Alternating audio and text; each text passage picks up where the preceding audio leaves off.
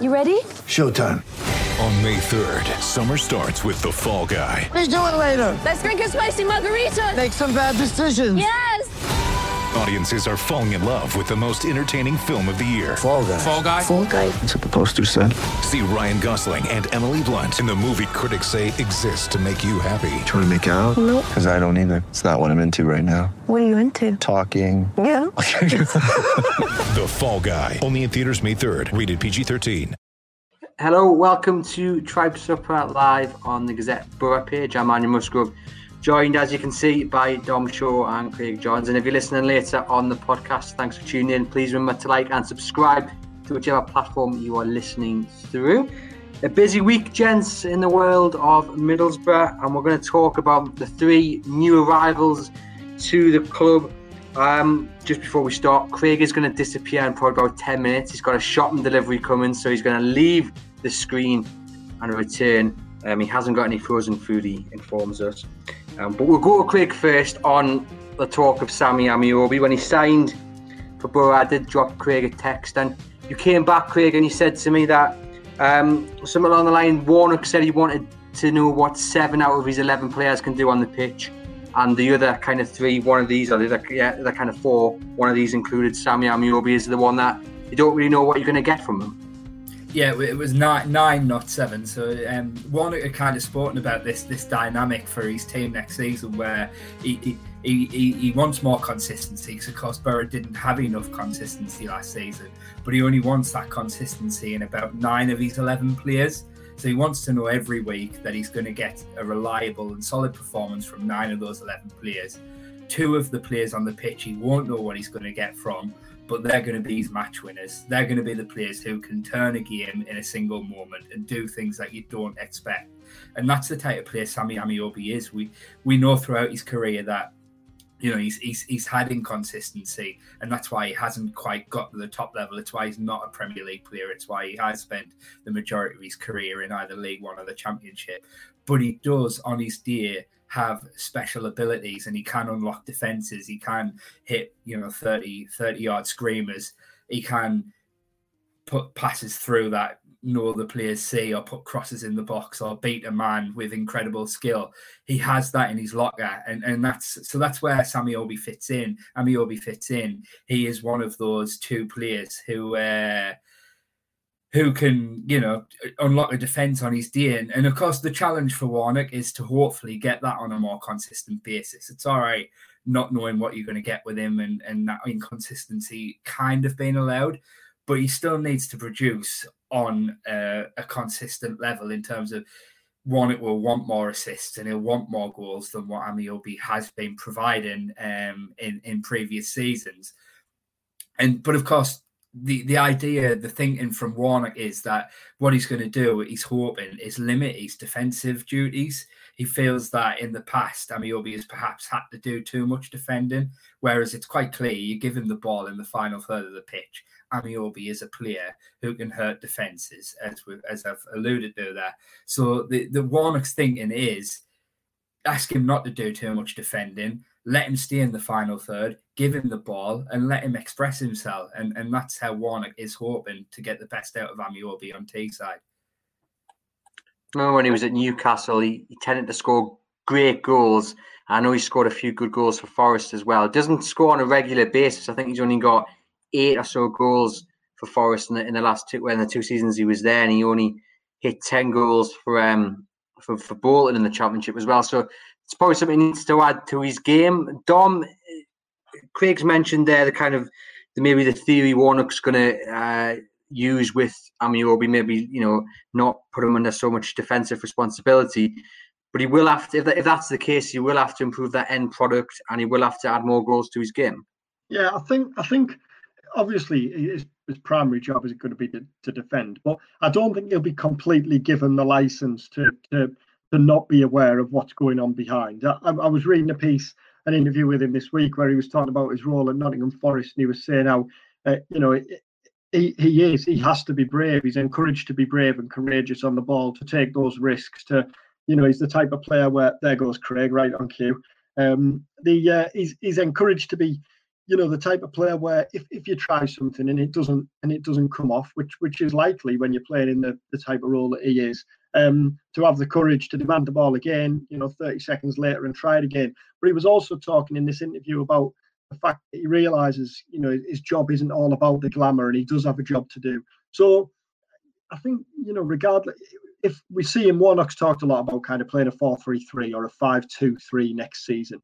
And you can see there that Ameobi would play off your Ikpeazu or your striker. He'd be one of those kind of floating in around off it. Duncan Watmore, Marcus Tavernier, Sammy Ameobi. You can see it being fluid. But he would still have to be aware of what's going on behind, of not leaving the fullbacks too vulnerable. But obviously, he has been brought in to kind of give that spark going forward. That is something Borough have lacked in the last few seasons. That bit of unpredictability, I think, in the final third. What I like reading Warnock's quotes on Shola Ameobi, he says he's one of these I've always thought I wish I could get hold of. So he could be anything really, and I do understand you've got to take a gamble on some of these. So it definitely sounds like he's been a fan of him long term, and he's got something in mind where hopefully he can reach. I know he's 29, so he's probably past the stage of reaching his true potential, but there's something more to get out of him in the remaining years of his career. Yeah, that's it. I mean, I remember when he came to Borough on loan, and I think it was 9 years ago, and he scored a worldie of a goal on his debut against Cardiff, and after that there were flashes, but he's a 19, 20-year-old kid, whatever he was then. How many players have we seen come through the ranks where, especially wingers, those forward players, where they'll dazzle on a debut or in one of the early games and think, what have we got on our hands here? But those type of players do tend to be the most inconsistent, don't they? Especially at a tender age like that.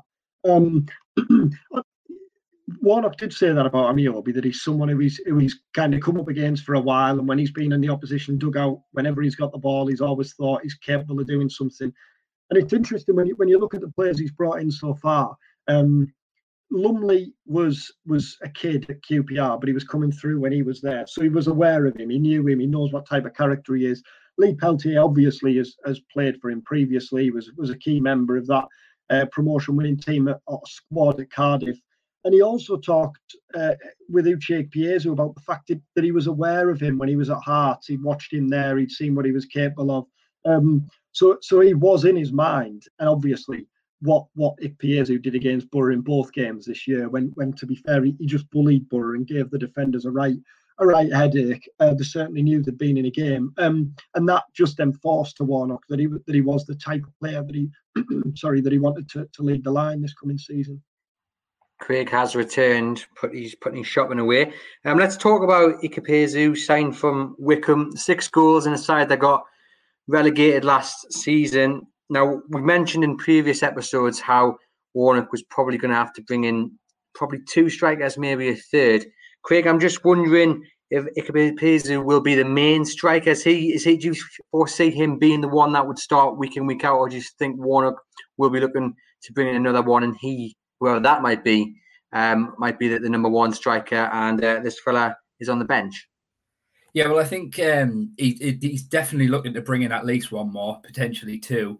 And then I think the way it'll work is it'll completely depend on the impressions that they make in pre-season and then in early games. I think because they're all effectively going to be new signings, it's going to be up to them to kind of cement the place and earn the right to be, if you like, the first choice striker.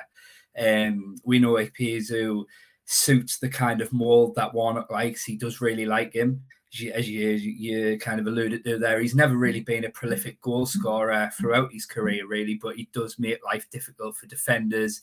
He's play with his back to goal in terms of linking up play and bringing others into the game is really good, and something Warnock believes will benefit Borough.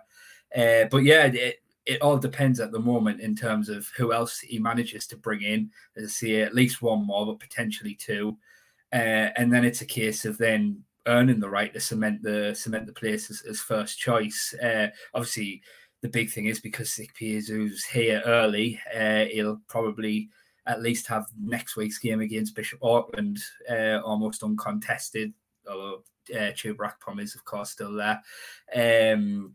Yeah, he has that upper hand. He's there from the very start. He's going to have a full pre-season with Borough, so that doesn't give him the upper hand to kind of get in there early, if you like, and cement that place. But by no means do I believe that that's cemented for him already. I think one good thing about Ikpeazu is he's hungry, in that he said himself, didn't he? This isn't a move he was expecting, really, and with respect to Wycombe. And I know he signed for Watford early in his career, but he was a kid then. He was whatever he was, 16, 17, after he'd scored all those goals for Reading in that academy pre-season. But this is his big move, isn't it? And coming just a year after he joined Wycombe from Hearts, I think he's coming here, and I think new signings are bound to say certain things in their unveiling, aren't there, in the first interview? But you can tell that he's come with a hunger to prove that this is the level he belongs at. And I think the other thing is you can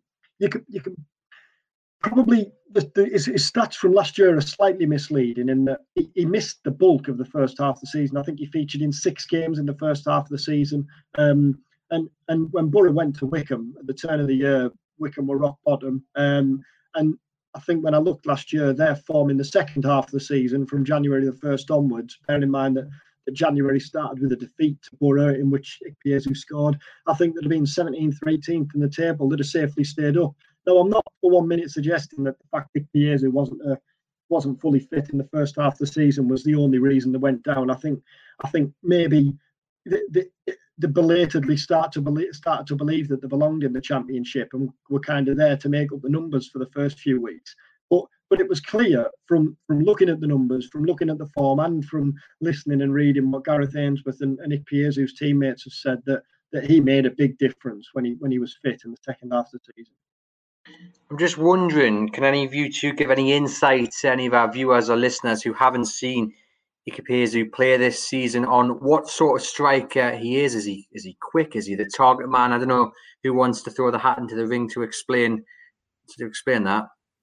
Go on, I'll go for that. I mean, he is a big, a big brute of a centre forward. He's kind of, I remember when he first joined Wycombe, they were kind of like looking at him as kind of Akinfenwa 2.0, if you like. The Wycombe have always had the beast up top for them, and doing the damage, and Ikpeazu was kind of seen as 2.0 to Akinfenwa. But actually, I think, in fairness to him, while he is that big brute, while he appreciates himself, I was really impressed with his kind of first club interview and how he spoke. He appreciates himself, that he does a lot of what you would call the ugly side of the game. Warnock noted on BBC Tees last week about speaking to Morrison about him at Cardiff, and Morrison talking about how he put him on his backside in both games. He'd left him with I think it was an injured shoulder in one game and a bad knee in the other, and that's what he is. He's an absolute nightmare for defenders. Defenders hate coming up against him, and but in both games against Borough's defence hated coming up against him as well. But actually, he has a little yard of pace that I think is unexpected, and he has a bit of quality with his feet. If you watch that goal against Borough in the January 2nd game that Dom alludes to, it's his first goal of the season as well, remember. As Dom says, he'd been out struggling for fitness most of the first half of the season. And yes, Borough won that game 3-1, but watch Ikpeazu's goal against Borough. His little turn of the shoulder, his little thingy over the ball, and then curled into the far corner. It's a good goal, that. And if you watch, I know you shouldn't get too carried away with watching highlights videos, because highlights videos can make anybody look good. But he's a striker. He can get into the box. He can use his head, but he can produce something special and a good little finish with both feet. He's got that in his locker. So I think he's got potential to be a pretty exciting signing this season if he can get going, actually. Fingers crossed. I'm just wondering, in terms of the project being sold to the players like Ameobi and Ikpeazu, is it a case that Warnock will be saying, look, you're joining a side who fully intends to be in the Premier League next season? Yeah, I mean, we know. You can imagine Warnock being quite a persuasive salesman, can't you? If he gets one-on-one, and he's talked a lot since he joined the club, obviously last summer around this, of his conversations with players. And I think the other thing, and players have said this, is that you do know that if you're joining a Neil Warnock side, you know he's not around to make up the numbers. He doesn't want mid-table. He made it clear last season, really, on the back of a relegation fight, that what his ambition was promotion, and halfway into the season he still believed Borough were absolutely in the race, which they were, and that's the case again this season. He's said, hasn't he, on a number of occasions that a number of factors contributed to him staying. He's buzzing to get the fans back. He wants to manage in front of the fans. He wants success for Steve Gibson, and he believes that he's got a squad. Now obviously he needs strengthening, but he believes he's got a squad that are capable of challenging, even though he knows that, you know, they are going to be up against it, and it would be a case of defying the odds again. Got a striker here from Arthur, and he asks, who would you like to sign given the budget that Middlesbrough have? So we'll go. I mean, is another striker the priority, gents, or would you like to see somewhere else be targeted first, given the plans for the forthcoming season? I think sorry to put in. I think at least one more striker is still a priority, because I know there's obviously Britt Assombalonga and Ashley Fletcher have left. You've got Chuba Akpom there as well as Ikpeazu, but Akpom must, you would imagine, have more to offer than what we saw in his first season at the club. But still, it was a disappointing first season, and you know you would then be one Ikpeazu injury away from having one senior striker. We know he likes Josh Coburn, but it'd be obviously no one can expect too much of him. It's another year of progression. He's only 18-year-old, so I think at least one more striker is a priority. You could see him signing one more kind of established centre forward who knows the division, who knows what it's all about. And then if you were going after a third, then look, you know, Liam Delap is someone who's been mentioned, type thing. I think then if you were looking for a third striker, you could take what would be deemed as a bit more of a gamble. Although I think Gary Rowett last week described as Delap as the best young striker around. So. But you can see what I'm getting at. I think you'd want one more established striker who knows the league, who knows what, and who Warnock knows what to expect from him. And then you've got kind of a bit more freedom, I think, with your third striker, because he's made it absolutely clear he wants three. Craig, your thoughts on that? Where would you like to see the priorities lie next? Yeah, I think, as Dom says, absolutely another striker. I mean, I'm not sure, but I don't know if Arthur meant there perhaps that Amiobi was one of the strikers when he signed with signed two, and I think it's important just to clarify that although he kind of wants to reduce Amiobi's defensive duties, he's still very much a wide man. I think Warnock's kind of spoken about potentially playing 4-3-3 or 3-4-3 next season, and kind of using, you know, two wide forwards, if you like, where they're not necessarily traditional wingers, and they might kind of almost have floating roles close to the central striker. But I wouldn't suspect that Amiobi will be used too often as a central striker, I don't think. So I would still presume he is classed as a winger, but I think, yeah, one striker at least, potentially two. And I think we also still need another winger as well. You're looking at kind of wide forwards and wide players. And I think, you know, you've got Duncan Watmore and Marcus Tavernier who can play that role. And now you've got Sammy Amiobi. I would suspect that they'll want another one. But then I am also quite excited and hopeful that Isaiah Jones will get a chance in pre-season. He went up to Queen of the South on loan the second half of last season, and until he got an injury, he was absolutely outstanding. I think he got something like 6 assists and a goal in 7 appearances, if I'm not mistaken, and then he got an injury, and when he come back, he didn't quite have as much of an impact. But certainly Isaiah Jones is someone I'm quite excited to see what he can do in pre-season, see if he gets a chance. But I would still expect another wide man. And then, of course, I think we're going to come on to it, but obviously George Saville being sold last week, they definitely need another midfielder in there, I would say, to cover his loss. Yeah, we'll come on to George Saville in just a moment. There's a couple of questions in the comments there about George. On to Lee Peltier. Now, he was at Cardiff with Warnock, so did that play any part, you think, in his arrival at Borough, Dom? Oh, absolutely, undoubtedly. Warnock's got history, hasn't he, for kind of signing players who he trusts and signing players who he knows what he's going to get from. I think it's not just knowing what Peltier is like as a player, but probably more importantly, knowing what he's like as a character. Really, he's talked so much about the need for that bit more leadership and experience. And I think it was evident last season that Borough were perhaps not as streetwise as you'd expect of a Warnock team at times. And that's understandable, really, when you consider they had a lot of young players in the team. Mark Bowler, Anthony Dyke-Steele, Dale Fry, I know he's still only 21, 22, even though he's been around years. Marcus Tavernier. So, I think they did lack that. So I think Peltier could be a very important signing just for what he'll add to the group, really. And also, he's versatile. He can play right back, he can play left back, he can play centre half, he can even play as a holding midfielder, we're told. And the Darnell Fisher injury is a little bit concerning. We're not sure how long he's going to be out. So then you'd be thinking, well, there's no real cover for Dyke-Steele right back in a flat back four, in that most of Jed Spencer's football was further forward, really, or as a wing back. He didn't seem to be trusted as a right back as such. And same on the left, Mark Bowley, you're short of cover there because, again, Hayden Coulson playing more of his football going forward. And, reports this week that Ipswich are interested. It wouldn't be a surprise at all, really, to see Coulson go elsewhere to play football, unless he's one of those who comes back in and really grabs Warnock's attention.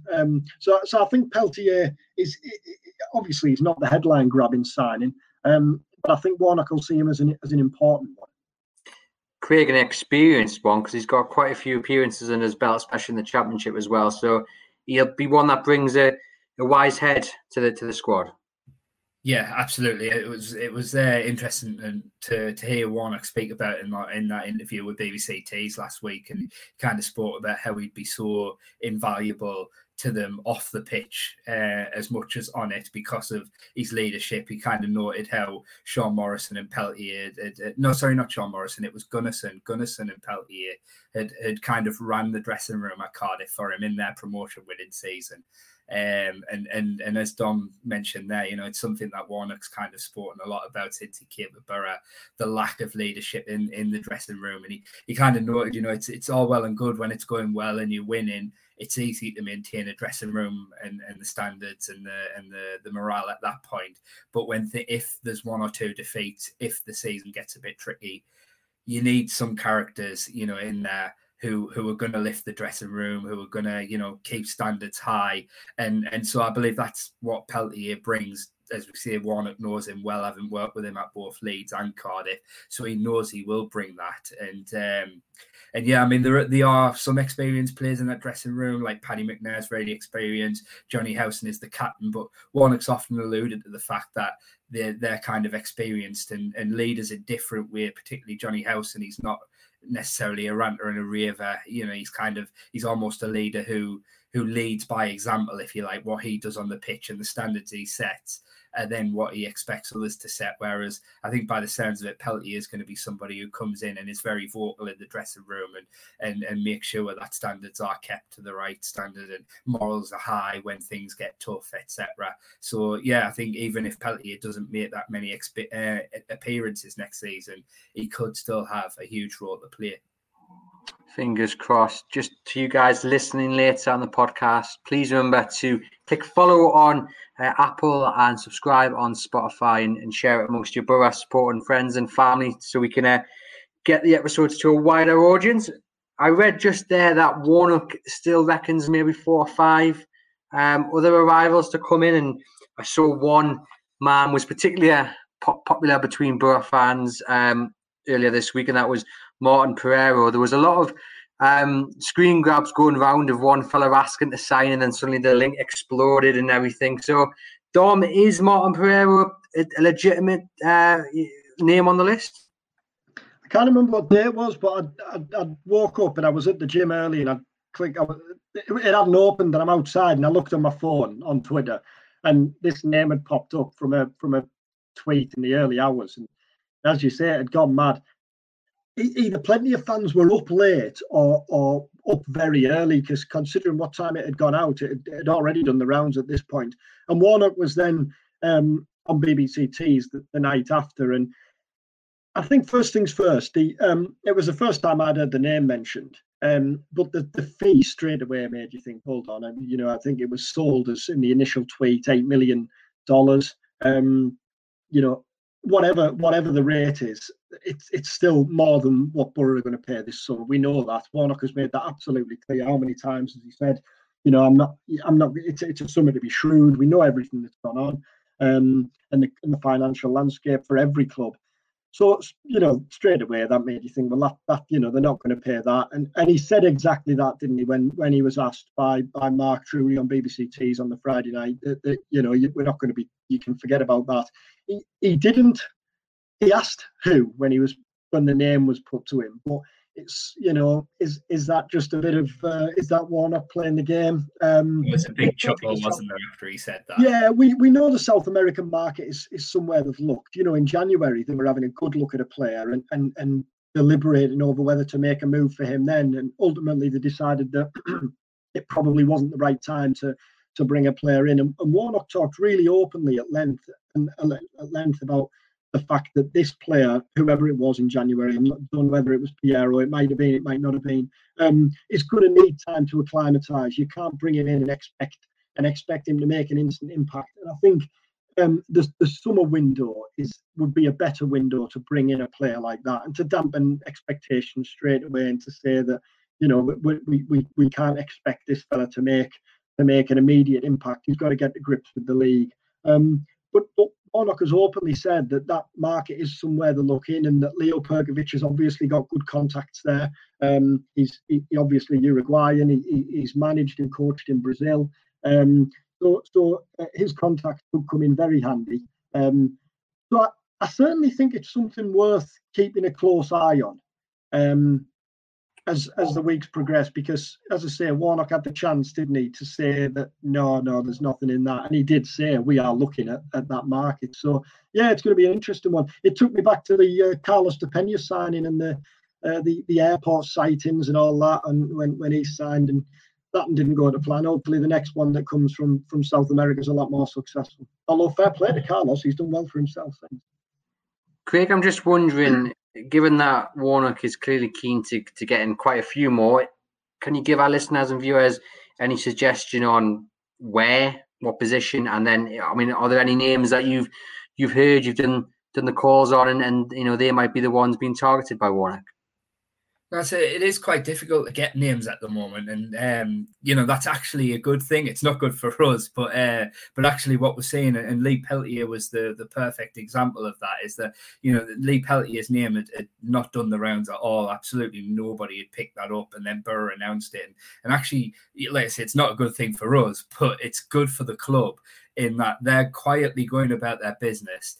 These kind of deals are not coming out into the open, and it just means that Borough can get on with the job at hand, get these players in, not have to deal. A lot of the times these reports go out and you see them on these sites, and quite often it's got to be said, agent driven, and essentially it's agents. Borough might be in talks and they're trying to talk about potential interest from elsewhere to get a few extra bob out of Borough, or they might be putting Borough's name into the mix to get a few bob elsewhere, or to get the player's name out there, essentially. But what we're seeing and what we saw with Lee Peltier is that Borough are going about the business, keeping the targets as stum and as close to themselves as they possibly can, because they don't want any of that this summer. They just want to get on with the job at hand, get the players in as quickly as possible. And that's, as I say, for us as reporters, we want to get that news out there. But actually, it's not a bad thing for the club that they can just do that quietly. No pressure, no public kind of scrutiny or anything like that. Just get the deals done.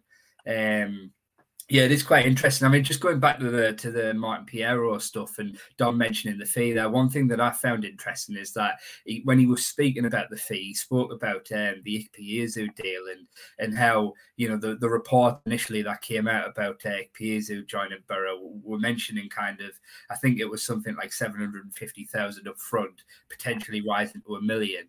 And Warnock was keen to kind of address that when talking about Piero and saying that actually it's about half of that. And the only way Wickham will ever get £1 million out of Borough is if, I think he said, they get promoted, then stay in the Premier League, and Ikpeazu makes an international appearance. It's all these kind of crazy add-ons. It was interesting that he kind of spoke about that in terms of fees when asked about the Martin Piero fee. So I do wonder if maybe there is kind of something in that in terms of could there be a deal in place that potentially is worth, I think when we're talking about the rates, I think it's about £5.8 million. But Borough might only pay, say, £1 million up front, £1 million up front, and then the rest is based on add-ons and everything. I mean, that is purely speculative. Unfortunately, we can't get anything on Piero. Things are quite quiet in terms of getting anything out of anybody. But yeah, it does make me wonder with the fact that he brought in that Ikpeazu kind of example when talking about Piero. It is interesting. We've got Stephen Cramponia mentioning the Andre Gray link that came out about 5-6 days ago. And again, what have you guys heard? Is there any truth in that? I mean, you look at his record, he's had 1 or 2 good seasons in the Championship, and that led to big money moves, and then it didn't come off. I would imagine, given the pandemic and the budgets, that Borough would probably stay away from a signing like Gray, who would still cost probably quite a bit and a hefty wage as well. I mean, he signed for Watford, was it £18 million? So he's clearly going to be on a major wage there. And that was the first when the reports emerged. It was the first time I'd heard the name mentioned. I'm not saying that's there's no interest there. Absolutely not. There's obviously been a lot of discussions over the course of the summer between Borough and various clubs, so there might well be. But you would think that it would have to be a loan to make it work. And even then, Gray has spent the bulk of his career, perhaps all of his career, in and around the capital. So it's whether at his age he wants to head up to the northeast. So that's all I've heard of it, and the name certainly hasn't kind of picked up any since. So it's you would look at it and think it's one of the more unlikely of the names that have been mentioned. Although never say never, because financially you'd have probably said the same about Yannick Bolasie at the start of January. So you never know, but it does look like it would be a difficult one. George Saville then, so he's off. He's gone back to Millwall. I saw Gary Rowett speaking very highly of him. We've got a few questions in the comments here, so we'll dive into them. They're related to Saville. We've got Mark, who apologises to you, Dom, for missing the start of the show. So thank you for that, Mark. You can catch it on the podcast now, or once we're finished here, we wind it back. But Mark asks, what was the fee received for Saville? And then he asks, is there any news on Charlie Wyke? So who wants to jump into that question? I'll just jump in quickly. Bodge used to work at the Gazette, and that lovely picture of him there with his dog. I remember when he first got that dog, and it wasn't all smiles then. I'm sure he was having to go home every dinner time to clean the house after it caused carnage in the morning. So I'm glad to see things have settled there. The fee for Saville, not sure. It was, it was undisclosed, and unless it's been disclosed since, I don't even think the terms of his contract in terms of how long he's signed were disclosed by the Millwall end. He had a year left on his Borough deal. So it might well be that Borough still owed something from the initial transfer fee there, and there was just kind of a mutual agreement between the clubs. But that's speculative. I'm not 100% sure on that. But as I say, with him kind of going into the last year of his contract, and I think Warnock said on BBC Tees on Friday that it suited all parties really. It suited both clubs and obviously Saville on a personal level as well. So he certainly left with the best wishes of everyone at the club. And the other thing is, although Borough weren't actively looking to get rid of him this summer, he did come in as for quite a substantial fee. So they'll have been on decent wages. So it's freed up that as well. And as for news on Charlie Wyke, our understanding has been that he's not someone who Warnock has been keen on really. He certainly had a look at him, and Wyke was fantastic last year for Sunderland. But the suggestion was that Warnock was kind of looking elsewhere. I've seen today that Wigan have been linked with Wyke, but I hope I think it's. I love seeing strikers. Charlie Wyke, Danny Graham did it early in his career, who take a step back to then take a step forward. They're brave enough to kind of step out of the comfort zone and drop down to League One, League Two, the National League, whatever it is, and then work the way back up. And I think it's been brilliant to see Wyke progress through his career. So I hope he gets a good move this summer, and I hope he continues to bang in the goals like he was last season. Craig, given that Saville's gone and he played 42 games last season, I think I've just had a little look there. How did Borough replace him?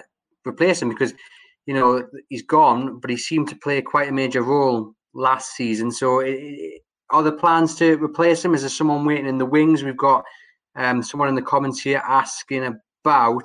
I've totally lost the comment. Where's it gone? Lewis Wing. Is he going to get maybe a chance because Saville's moved on? I think Lewis Wing will absolutely get an opportunity in pre-season. He obviously went away to Rotherham in the second half of last season and really impressed with the Millers, despite the fact they got relegated. But there is a lot of interest in Wing this summer as well, and he's also out of contract at the end of this season, 12 months left. So that could be something that they'll look at further down the line. But I think that one would only be something they'll look at if they were able to get somebody in to replace Saville. It's actually an interesting one, this, and I don't want to do Saville an injustice when I say this, because, I enjoyed watching George Saville a lot last season, actually. And from what I gather, I obviously didn't watch much of Borough before last season, but it seems last season was absolutely his best season at the club. But in terms of, for Borough now moving forward, I think this actually gives them a good opportunity to get better balance in the midfield, because, I spoke, kind of privately with Dom about this, and actually I feel like Borough don't actually set up in a way that probably gets the best out of George Saville. I think realistically, George Saville's best position, if we're talking about kind of roles in midfield, would be that kind of number 8 role, that more advanced midfield role. Whereas I think the way I kind of envision Borough's best balance in midfield being is kind of with Johnny Howson and Sam Morsey sitting as deep holding midfielders. And then they've got that kind of free floating role, which currently Marcus Tavernier would occupy. He's the obvious one. But when Tavernier isn't there, they don't really have anybody who can play that role. And Warnock alluded to it at the end of last season, that kind of finding somebody who could come into the side and play that role when Tavernier isn't available would be quite an important one to do this summer. And we haven't seen that yet. Now, it's interesting. I can't say I know much about Martin Piero, who we've previously discussed, but from everything I've looked in terms of the kind of scouting reports that have been coming through, he sounds to me everything like what Warnock would like in that kind of free roaming midfield role that Tavernier plays, almost like he could potentially come in as that kind of, that backup or that alternative to Marcus Tavernier, because he doesn't appear to me to be one of what would be one of your 2 holding midfielders. And I think George Saville leaving actually gives Borough an opportunity to bring somebody in who will compete with Morsey and Howson in those holding midfield roles.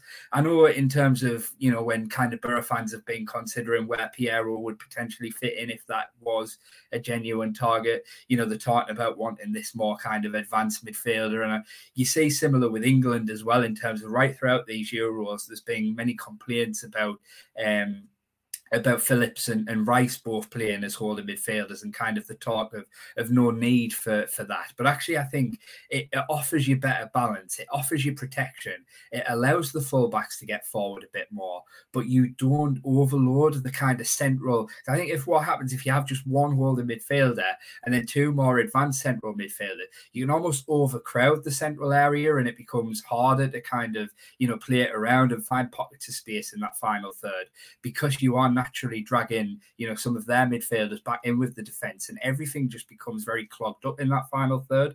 So I like the way Gareth Southgate sets up in England with the Phillips and Rice partnership in the midfield, and I envision that being how Borough and Warnock set up next season, and that's why I see it, without doing an injustice to George Saville, and without, I don't want to be critical of George Saville. It's more just, in terms of best positions and best roles. I actually think Saville's departure gives them an opportunity to bring in another holding midfielder to compete with Howson and Morsey and offer better balance in that midfield. So it'll be interesting to see what happens going forward. Of course, we'll get the first look at maybe how things potentially will set up. I know we're expecting a few more arrivals, but we've got the pre-season games starting next week. Craig, you mentioned the first one against Bishop Auckland. What are you expecting from pre-season as a whole? Is it just to get fit, to get the minutes, under the belt, or I'm just wondering how many games into the pre-season schedule are you expecting to see Warnock's side, for the new season? Kind of the plan and the shape of it. I think there's certain players that he talked a lot about his nucleus last season, and there are certain players who you know what to expect come the start of the season. You know they're going to play. You know where they're going to play. You know how they're going to play.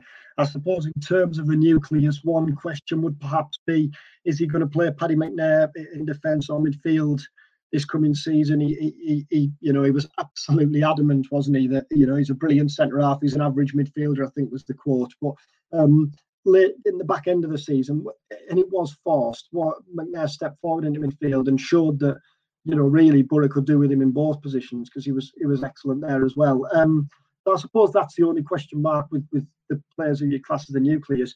With others, I think he's talked a lot, Warnock, about every summer there's someone who surprises you, and who will that be? Will Lewis Wing come back and force his way in? Hayden Coulson, of one of the youngsters, young players who went out on loan last season. And until they come back, you don't really know how they've progressed and how they've developed. So players like Nathan Wood, are they ready to play a part this season, or does he think that another year's loan would be beneficial?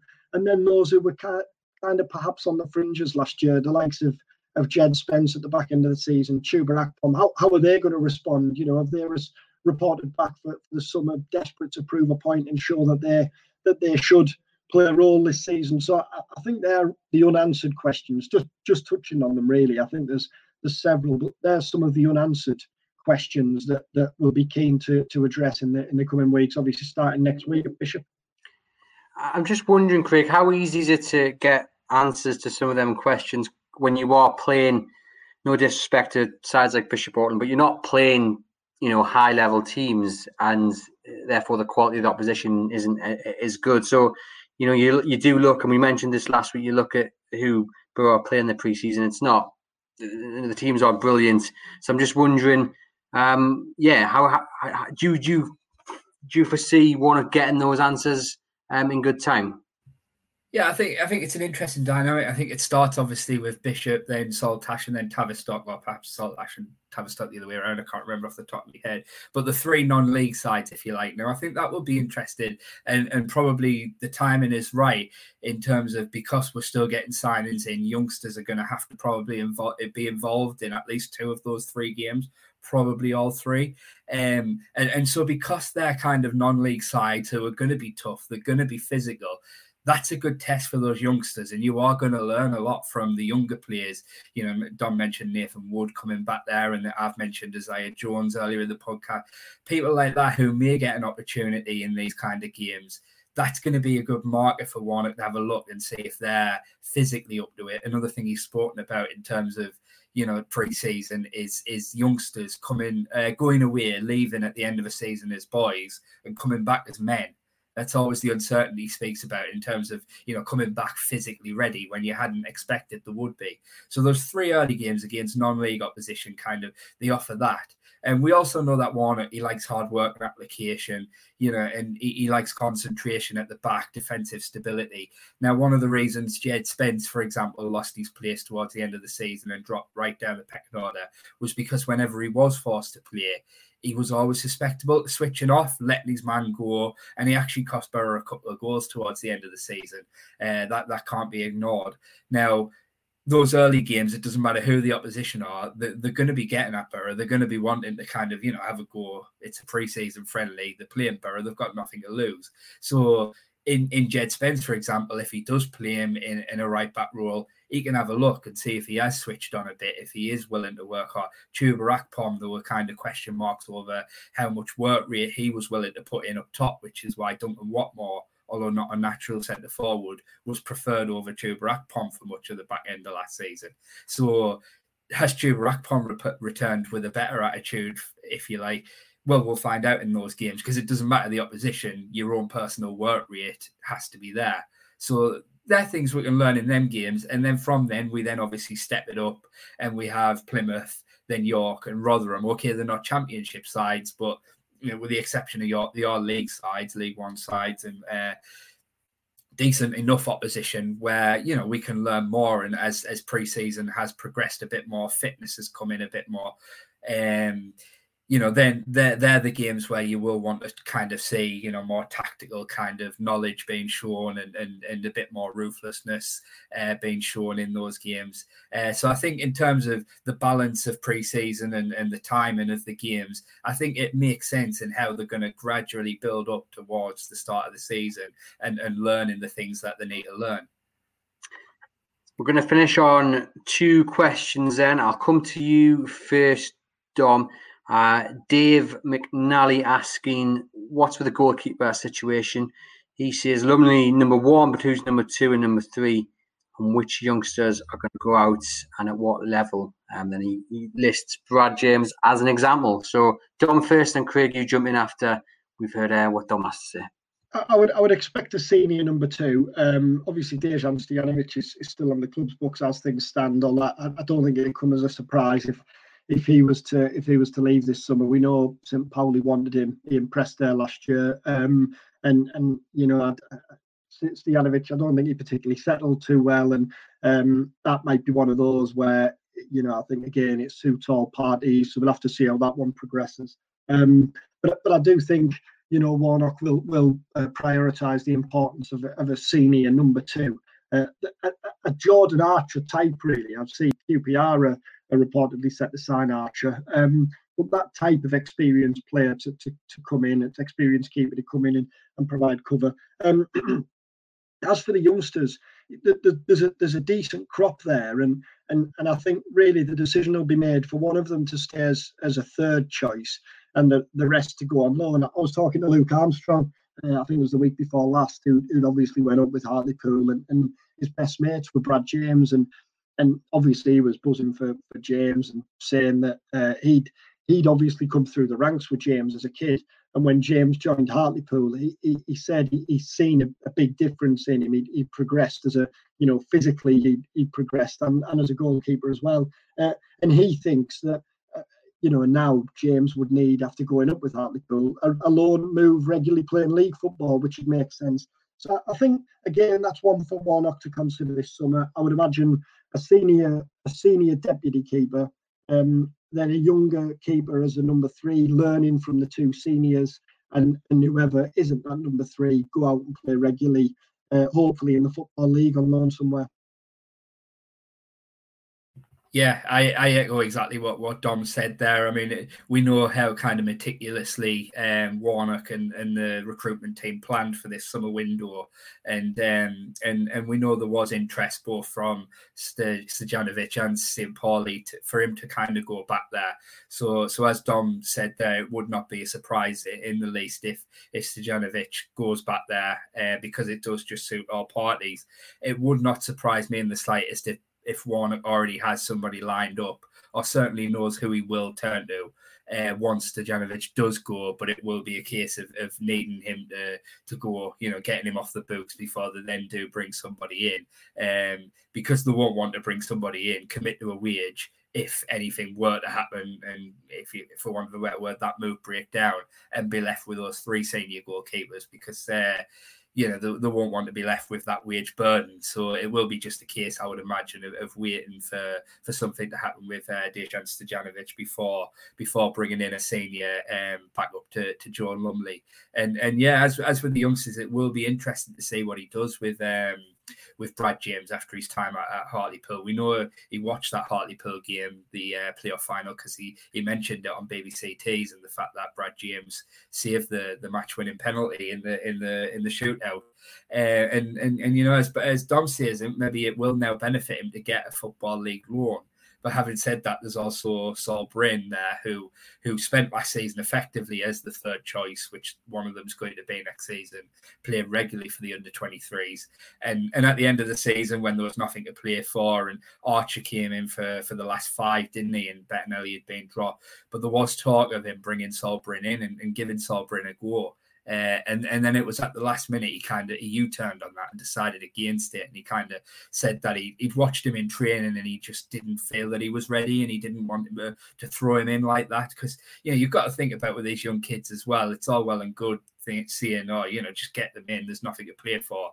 But if Solid had come in when he wasn't ready at the end of last season, made a couple of howlers, that could have completely wrecked him confidence-wise, and knocked him back years. So it's better to wait until he is ready. So it'd be interesting to see whether he looks at the experience Brad James picked up at Hartlepool and decides that actually, okay, now he's a good place to be our third choice, or whether he decides that Brad James should go out and get that extra experience and keep Saul Bryn around. But one of them will join Zach Hemming, who has gone out. He's gone to Kilmarnock on loan.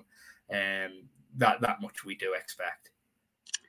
Final question then of the show, and it's from Matthew Proudman. It's a bit of a long one, but I'm going to read the full question out. We'll come to you first, Craig, after I've done so. Matthew says, I'm interested to know your thoughts on exactly how we are going forward now as a club. Given financial restraints and the loss of parachute payments, do you now feel we are a club who will be lucky to get out of the Championship? Is this what we are now as a club? A mid-table side looking to be one that breaks into the top 6? He feels, Borough, and he says it's a bitter pill to swallow. So break into that one, Craig.